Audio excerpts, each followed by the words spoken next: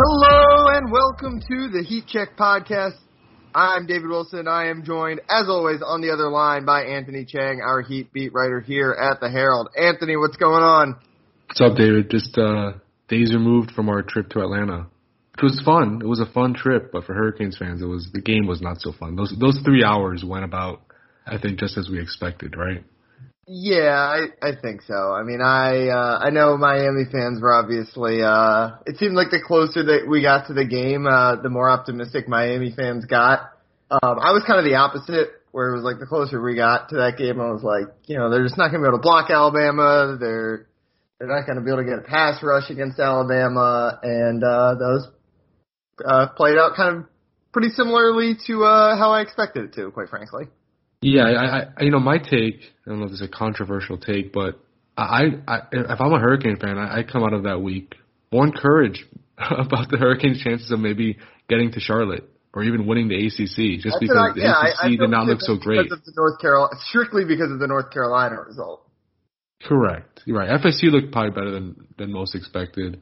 Yeah. Clemson, And Virginia Tech obviously looked better than people expected, but I think there was, the fact that North Carolina was the team that was thought of it in the same tier as Miami, and right.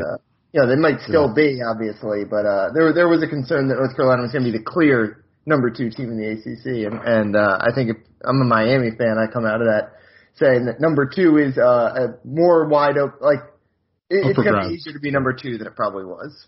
Might be more competitive in that 3 through 5 range than we thought, but as far as number 2, because nothing really surprised me that happened with Miami on Saturday. The North Carolina result is encouraging. Right. Yeah, that was interesting to watch. I think it was on the night before the Miami game. Friday night. So that was I guess not a great weekend for Miami, but in that regard, it was not a bad weekend just because to have North Carolina lose is good for Miami. Yeah, they'll have Manny Diaz will have plenty of opportunities to show whether this season whether he's the guy or not. He'll have plenty of seasons to screw up badly enough to really freak out.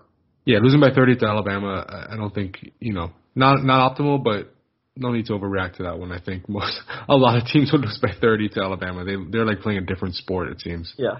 Speaking of overreacting, would you like to overreact to Tyler Herro's Instagram post from today? Yeah, he looks like morning. That Instagram post looks like he's put on 40 pounds of muscle, but I don't think that's probably true. That's probably not true. That's probably physically impossible. But a very flattering picture, I think, of his biceps. Yeah. We do this every offseason, and it's not just basketball. I think we were doing this with Tua this offseason as well. Yes. All it takes is one good angle, some good lighting, and we've all been there. Yeah, we've all, even you and me probably have those photos that we're like, well, I like this photo. Makes me look bigger than I actually am. But I'm not saying Tyler's obviously put on muscle and put on weight. That's been one of his biggest goals this offseason.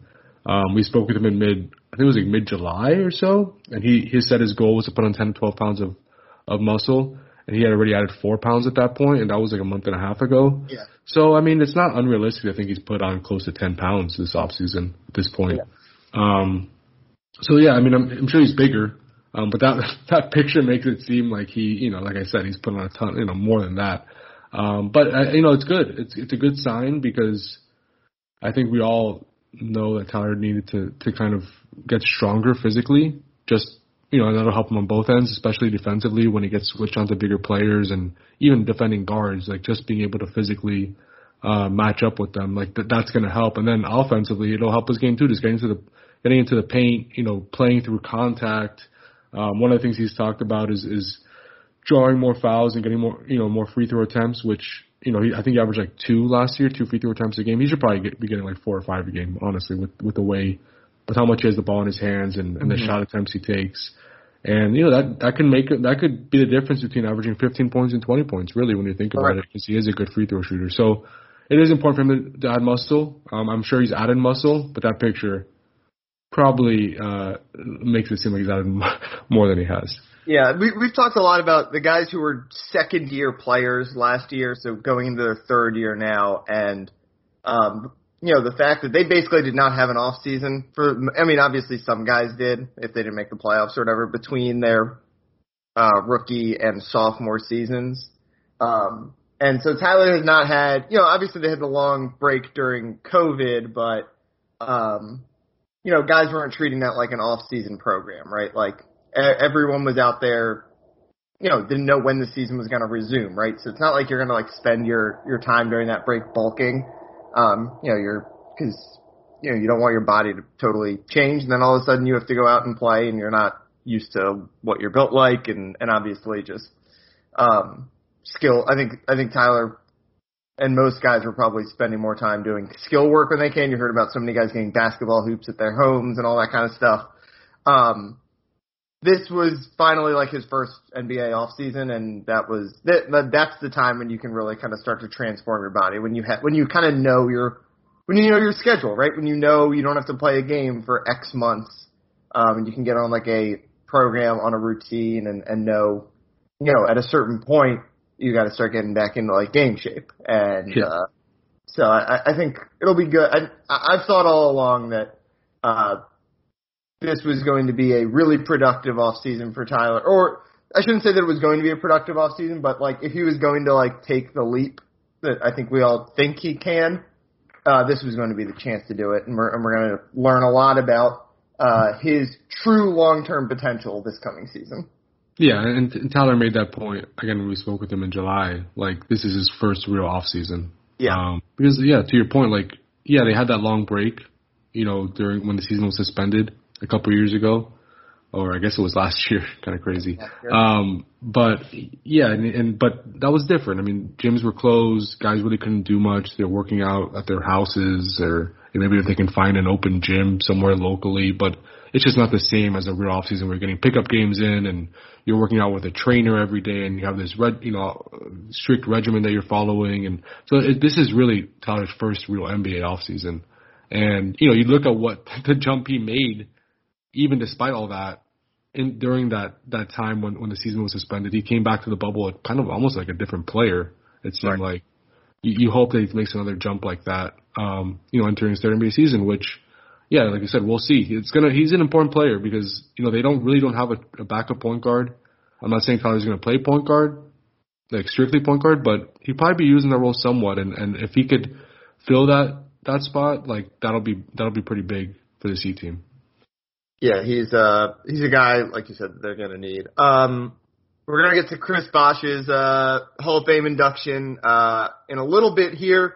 But one other piece of news before we get there. Mike English retiring. Obviously a big outpouring from Heat Nation about him following his announcement yesterday. No replacement named yet, and he said he will, or the team said he will come back for one broadcast next year to kind of say farewell to Heat fans. Anthony, you've obviously grown up around the Heat. Quite frankly, I've not listened to him that much on the radio because I'm usually at the games or watching on TV. I think the radio broadcasters are really important to people who kind of grow up in the, when you're younger and you're in the car or whatever, and maybe listening to the game or, I think. For the beat writers, it's maybe a little harder to listen to them all the time. But I guess just your reaction to that news. Yeah, I mean, he's, like you say, he's basically been the radio announcer my entire life. Yeah. Since I really started watching sports, 23 years. That means he took over as the radio voice for the Heat when I was like 8 or 9 years old. Yeah. So that's basically all I know, like growing up in Miami and listening to the Heat on the radio, like his voice, and his voice will be, forever attached to so many of the Heat's big moments. Parade down Biscayne Boulevard. He's called all 3 championship seasons. Obviously, the entire Big 3 era. So his voice is. It's gonna be. We're gonna hear it, forever when it comes to like Heat highlights and just important moments in franchise history. And he was just. The thing that set Mike English apart to me, and obviously he's a polished broadcaster, that goes without saying, but he was always so real, right? Like, he was not afraid to criticize the team. And even though he's, he worked for the team and all that, like, he was not afraid to really be honest and say, call out things that were going wrong. It's just so fun. I know so many people made this joke on Twitter when this news came out yesterday. But you'd get in the car and you turn on Mike Inglis and he makes it seem like the Heat are losing by 40 points, and then he says the score and it's like the Heat are up by 10, but the other team just on a 5-0 run. Like he was so emotional and passionate. That's one thing I always remember about Mike and kind of laugh about, just because that was often where you get in the car and you think the Heat are losing by 20 just because of the way he's talking and speaking and how upset he is, and the Heat are up by 15. Yeah, and the thing I like about the radio broadcasters is those guys are there for like every moment, right? Like right. And the TV guys, there's certain games in the regular season that they don't do, right? If it's on TNT or whatever, sometimes it'll be like blacked out local, like the one with the rights, and obviously the playoffs, it all goes to ABC and all that eventually. So I like the radio guys. They're really the guys who are like, it seems like those biggest moments, like when ESPN or someone's doing like a documentary and they superimpose the call, like the announcers over it, it tends to be the radio guys. And so, he obviously, like you said, gets to be the voice that kind of narrates a lot of those big moments. Yeah, for sure. No, it'll be, I don't know if we expected this news, but, I'm happy for Mike, and, he's obviously had a long and very successful career. So congratulations, Mike, if you're listening to this, and happy retirement. All right, let's dive in now to our main topic of the week. You were off this week, but you came on to do an episode this week because it is Chris Bosh Hall of Fame induction time. I guess let's start. You talked to him. I think you'll have a story up by the time most people are listening to this. I haven't read your story or anything yet, obviously. So what was that conversation like?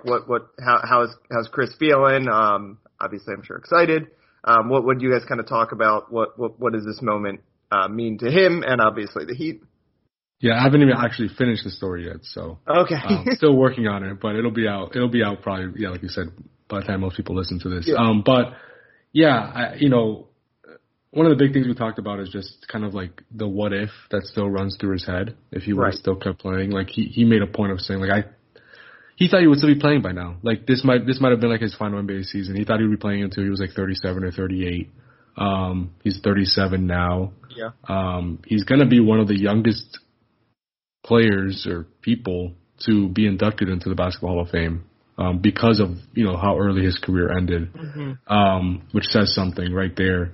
And yeah, he was just he brought up, it was funny, like he brought up Carmelo Anthony. He said, I always envisioned myself like late in my career just because of how I incorporated a 3-point shot into my game toward the end of his playing career, that he would kind of have like a Carmelo Anthony role, like what Carmelo's going to be with the Lakers this year, like a spot-up shooter, spacer, guy who could hold his own defensively still at that age, and kind of like a role player, on a winning team.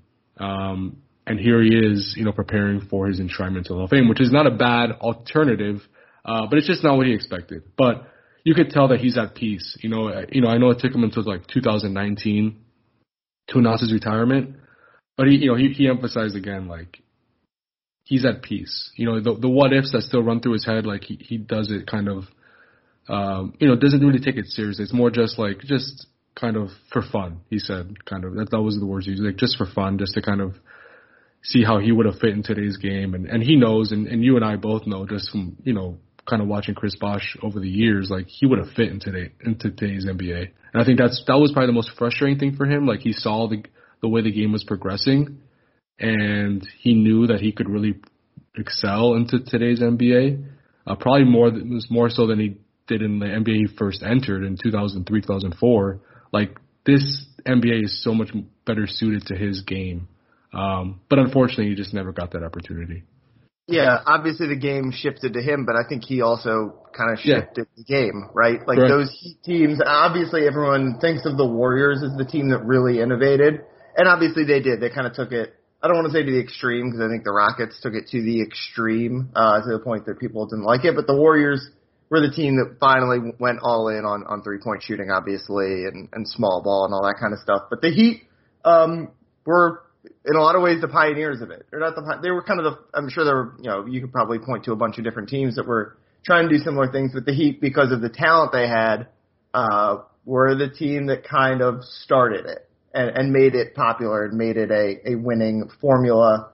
Obviously LeBron and Wade were not the shooters, but the way that they played with basically putting a bunch of shooters around those guys, and Chris Bosh was pivotal to that. He was, the idea of having three to four good 3-point shooters on the floor at any time and not sacrificing defense. Chris Bosh is obviously central to that as a guy who was one of the best defensive big men in the league, and also became a reliable 3-point shooter as his career went on, and a floor spacer. And he set the template for a lot of big men, obviously, that followed him and have made the league look like what it is today. When you talk about the what if and the idea of him being a role player until now, which obviously, I agree with that. I think he would probably still be a pretty useful guy right now, playing 20 minutes a game off the bench for someone. But the thing that we really missed out on seeing, and I don't want to say we missed out on it entirely, because obviously early in his career in Toronto he was the guy, but his career obviously ended pretty much right after the big three came apart, and we never got a chance to see what a team looked like with Chris Bosh as a top 2 player once he fully figured himself up. Again, right. In Toronto he obviously was the guy, but in Miami he became the Chris Bosh that obviously most people remember. And the Heat's plans after LeBron left were to have Chris Bosh elevate from being the number 3 guy to the number 2 guy, or honestly, maybe given how quickly Dwayne Wade kind of started to fall off after the big three, their number 1 guy. And again, we just never got to see it. It is the ultimate what if of his career, and maybe the Heat just period is what that team would have looked like, the Bosh-led Heat of 2015 to 2018, or whenever we would have kind of seen that post Big Three era. Would they have been able to compete with the Cavaliers? Who knows? But I think they certainly would have been.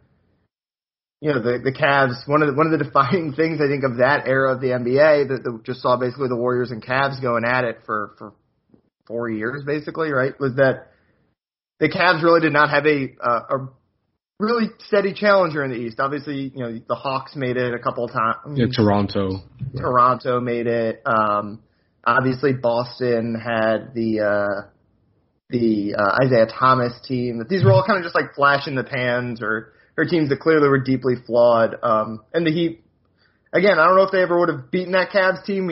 Obviously, when you have Bosh and Wade, your roster, they would have had a lot of moving pieces on the fringes. But they would have been one of the challengers, certainly, and would have maybe been the biggest challenger to LeBron in the East. And we missed, that would have been one of the most fun little rivalries in the league, right? If you get Cavs Heat in the East Finals 3 years in a row or whatever. Those would have been some of the most fun games in the NBA. And not only did we not get to see what Chris would have been as the lead guy or the number 2 guy, but we missed out on, it was one of the biggest flaws of that era was kind of caused by Bosh's unfortunate medical issues. Yeah, and I think specifically that 2015-16 season, the 2016 playoff run, he made without Bosh. There were, took Toronto to 7 games in that second round. They were 1 win away from the conference finals.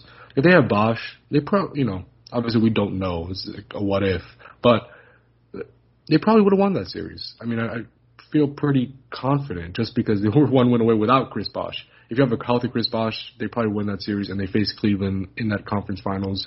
And I know a lot of people within the Heat, I've spoken to people about this, feel, and other people have reported this too, they feel like they really could have challenged Cleveland with Bosh, with Chris Bosh. Like you said, they feel like they really matched up well against them, and they could have really given them a good series.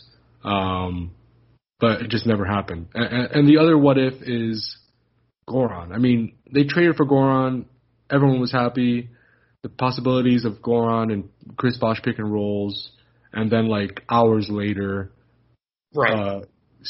Chris gets, the first blood clot issue pops up, and things kind of, everything changes, And I know Goran and Chris got to play a little bit the following season before Chris went out again because of blood clots. But it just we just never got to see it for a sustained stretch. And I just think that like duo could have been so effective, especially when you have like Dwayne Wade, like the slashing Dwayne Wade there as well. And I mean, think about it, like they had also a Josh Richardson, they had Justice Winslow, they had Luol Deng, they had Hassan Whiteside, like they had just gotten him and he was kind of coming into his own. Tyler Johnson, like they had a pretty decent team, especially if you have a trio of Goran, Chris, and Dwayne leading the way. Like that team really could have done something, but we just never got to see it. All right, should we wrap up by talking about some of our favorite Chris Bosh moments? Yeah, sure. Let's do that. I mean, I think we all know number one, obviously, is the rebound, right? That's going to be like the first thing, or maybe like the kicker on like his highlight reel that they show, basically, right? Like he is the second most important part of the biggest play in franchise history.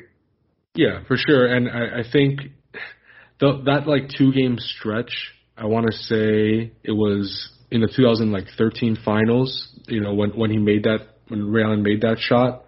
Well, yeah, we rewatched That's right. We rewatched it, right. He had pandemic, and he had the key block, really two key blocks down the stretch. Obviously, there's the famous one in the corner on blanking who the block was against, but Green. Is it Danny Green? Yeah, and then he has another one I don't know if it's a block or he just like kind of shuts down a play at the top of the key at the very end. So you know everyone remembers the rebound, but like you said, those 2 games basically, or really game 6, he was one of the biggest reasons they won that game.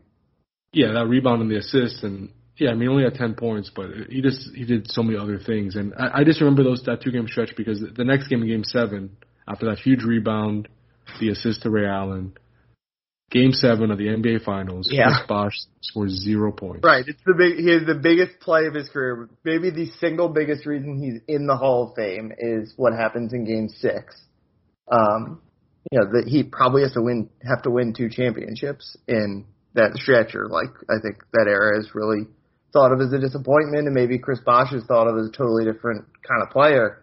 So probably the biggest reason, or one of the biggest reasons in the Hall of Fame happens, and then literally seconds of game time later. Yeah. Obviously a couple of days later, but you know it's the final seconds of Game 6, and then we go to Game 7, and like you said, he is invisible basically. But that was, I think the biggest critique you kind of see against him when people are talking about his Hall of Fame worthiness is this guy scored 0 points in Game 7 of the NBA Finals. Yeah, but that was him though. Like, I'm not saying scoring 0 points, but he had to sacrifice so much as part of that big 3. Like, he was a guy that averaged 20 plus points a game in Toronto, was the number 1 option. He goes to the Heat. Obviously, Dwayne Wade and LeBron are the focal points of the offense. And Chris Bosh has to really become more of a spot-up shooter and just get his where he can. But he wasn't one of the top 2 options. I mean, that was obviously LeBron and Dwayne. So that was different for him. And he admitted during the time like that it was hard. Like he didn't realize it would be so hard to kind of play that role. But by the end of his time with the Heat, or during that Big 3 era, like he had kind of perfected it. Like he just, you could tell he just didn't care about his numbers at that point. Like he was just going to do whatever it took to win, whether it was score 20 points one game or 5 points the other game. He was just so important on both ends just because of the space he provided LeBron and Dwayne. And also defensively, he kind of made the defense go just because of the way he was able to trap pick and rolls and step out and get back, and just how mobile he was as a big at that point. And he could switch onto different players. He really made a lot of what the Heat did at that time work because of his skill set. Any other moments you think of specifically when you think of Chris Bosh's career? So much of it boils down to that game. Yeah. But are there others you think about? Yeah, I mean, there was a time, I think it might have been in 2011 or 2000. It might have been 2012 actually. I'm sorry, this is off the top of my head, but he had missed a round or 2 because of I think it was he strained his abdominal muscle. And he came back, I believe, in the conference finals. I think it was the first championship run, so that would have been 2012. And he came back in the conference finals against the Celtics. And I remember that's when he kind of started taking a bunch of threes, partly because he was not 100%. He was coming back from an injury, and he made a lot of them. Like he was so important when he came back into that series, and I believe that was when that was the series where they were down 3-2 to the Celtics, and LeBron had that incredible Game 6, and the Heat then won Game 7 at home, and then they obviously ended up winning their first championship. But Chris Bosh was so important to kind of helping turn that series, with his return from that injury. Other games that stick out off the top of my head, just when the Heat were shorthanded without LeBron and Dwayne, like that. Those are some games that really stick out, just because you got to see like the greatness of Chris, like when has the ball in his hands more and is the number one option. There were times where I remember against Portland, like he had a big three to win the game, and again against Atlanta, without those two, he had a few big threes to kind of send the game into overtime. Like there were so many moments where when he was playing by himself and Dwayne and LeBron were out, where he stepped up and you kind of saw, okay, Chris can actually still do this. We just don't see it because he doesn't have to do this. Yeah. I think you've also got to mention the video bombs, right? It's such a big part of the legacy. That too. Yeah, for sure. Obviously the most famous one where he kind of like pops up from the bottom of the frame while LeBron's being interviewed.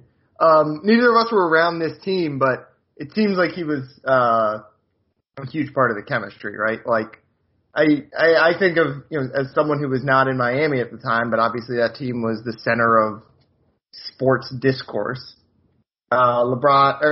Chris Bosh, it felt like was always getting so much hate, like as the third guy, right? As just this guy who is tagging along for these championships with LeBron and Wade. Even though I think people kind of forget that by the fourth finals run, Bosh was kind of better than Wade. But I always liked Bosh because people were kind of like hard on him, and I never thought it was fair. But he was, every big three needs the guy who kind of sacrifices, right? And Bosh did that probably better than anyone, considering how good he was. Obviously LeBron and Wade were clearly the top two because they were two of the top 5 players in the league when they teamed up. But, Chris Bosh is basically as good a third piece as you could find in a big three. And again, he was perfectly fine with kind of being the guy to just take a step back, even when, ultimately probably helped his legacy. But like I said, if they don't win 2 championships, it probably hurts his legacy. He's, obviously he was always the guy in trade rumors. When they lost to Dallas, he was the guy who was, do they need to upgrade Chris Bosh? But, he was always better, I think, than the numbers showed, obviously, and people came to realize that as his career went on. But I always liked that he was the guy who really understood how this thing needed to work, and made it work. And he did that both on the court. And again, like it seems like that those teams, at least from the outside, seem to have very good chemistry in a situation where there were a lot of moments when things could have gotten ugly. And I have to assume Chris Bosh was a huge part of that. For sure. And a couple other moments to stick out now that I have a couple more time to think about it. The 2011 finals, when they lost and he kind of crumpled onto the ground in tears. And that was kind of made into this big thing, and he was getting a lot of criticism for that, for crying and how things were at that point with social media and First Take and everything. That was made into a big, kind of talking point. And that to me was, not a defining moment of Chris's career, but that's something that I always remember just because he, like you said, he kind of took the criticism in stride and never really made it about him, even though he was kind of the focal point of a lot of the criticism around that team. And then they won the championship the next year. You kind of saw like just how much he cared and the stress of that big three and all the attention that team got. Like you saw it in that moment. So I thought that was something that, I think that's something that, will always kind of be in my mind. And also, people forget that there was a falling out between Chris and the Heat in 2016 when his career came to an end, and he wanted to keep playing, and the Heat were like, we can't take that risk. Like you gotta be careful. We don't want any life-threatening illness to to happen or anything like that. So that was something that, it was ugly. Like, it was ugly at the time. I remember I had that was like my first experience on the beat. I had just started covering the team, and I was dealing with that, and that was not pretty. But fast forward 5 years, and Pat Riley is one of the presenters of Chris Bosh's enshrinement. So that's good that things obviously were smoothed over, and Chris's number is now retired. Right. He's been coming back for the retirement ceremony. It was that was, I guess 2019. 2019. That was obviously it felt like a big moment. Obviously, we knew his Hall of Fame induction was coming up in the next couple of years. As you mentioned, the strained relationship between the Heat, and then he comes back and gets that hero's welcome that, again, he was always seemed to be much more beloved in Miami, obviously, than he was in, kind of the, larger NBA world. I think people came to appreciate Bosh, obviously, as things went on, especially when his career abruptly ended. But yeah, him getting that chance to come back to Miami to get his jersey retired and kind of set us up for where we are going. Now with him going into the Hall of Fame as a beloved hero and with him, still back kind of feeling like he's a part of that Heat family. Yeah, and I'm looking forward to his speech too, because I know you were there too, David, but his speech for the jersey retirement was pretty awesome. Yeah. Well, he's obviously a very, when you think about he's up there with the great cerebral, good talker NBA people. And part of it is maybe we've gotten to see it more because of how abruptly his career ended. And a lot of times when guys have a full career and they retire, they want to kind of recede into the spotlight. He obviously retired young and had a lot of stuff he still wanted to he was still young. He was not done working. So you saw him dive into a bunch of different ventures, and obviously, he did some esports stuff and, does all these podcasts basically. And, he's just he's been a very public persona for the last couple of years, and you've gotten to see the full picture of him that, again, you don't get to see a lot when guys are playing and they're more guarded. And then a lot of times when they're done playing, they want to recede. So he was in that sweet spot, I think, where for a true superstar NBA player, we got to really learn a lot about him and kind of see him unguarded. Yeah, I think now it's he plays the guitar a lot, and he's really into making music, and he was brewing beers at one point and kind of had his own home brewery, and he's obviously he wrote a book last year. Wrote a book, ago, right? Yeah, father of 5, which is obviously a huge part of his life, which every time I talk with him, when I ask him how he's doing, he's like, well, I'm a father first, and that takes up most of my time. And I'm sure it does, a father of 5, that's a lot. So, yeah, I mean, good, I know Chris wasn't happy that he wasn't a first ballot Hall of Famer, and, I think he probably should have been, honestly. But circumstances were kind of, they were unique at that point because, it was Kobe's year, and Kobe, unfortunately, had just passed, and that class, they wanted to keep it small, and then the pandemic hit. It was kind of a unique circumstances, and he probably should have been a first ballot Hall of Famer, but look, getting in your second year, there's no shame in that. Yeah. And obviously, we're not past COVID, but we are in a more normal place than we would have been where, he was a first ballot Hall of Famer. And obviously that class, as you mentioned, was pretty insane, and it seems pretty clear they wanted to kind of have Kobe and Duncan, have that be a special class. But yeah, getting Chris Bosh in there is obviously it'll be a nice little celebration for him and again for the Heat and for them together, which I think a couple of years ago didn't look like it was going to be guaranteed, basically. Yeah, and I'm sure, I don't know for certain, but I wouldn't be surprised if Dwayne is there, obviously. I mean, right. Dwayne, he's eligible to be inducted in 2023, so theoretically, I guess he could be announced or voted in next year. Next year, yeah. Yeah, so, I mean, he's probably going to, I'm guessing he'll go this weekend to Massachusetts to be there and kind of, show his face where he's going to be a big part of the next few years of the class that, that's coming up. And, will LeBron be there? There'll obviously be, I know the large Heat contingent's going to be there. So it'll be interesting to see, who's there for Chris and kind of how that all goes this weekend. All right, I think we can wrap things up there. Thanks, as always, for listening. You can follow Anthony on Twitter at Anthony_Chang. Be sure to check out his Chris Bosh story that I'm sure will be good. I'm sure Anthony thinks it will be good. It'll be probably up online by the time most of you guys are listening to this, so check out MiamiHerald.com for that. You can follow me on Twitter. David, huh? No pressure. You can follow me on Twitter at DBWilson2. Busy with football these days, obviously. So again, just check out MiamiHerald.com. We got lots of coverage for you. Dolphins getting started this weekend. home opener on Saturday, and lots of high school football. So thanks again for listening, and we will talk to you guys next week.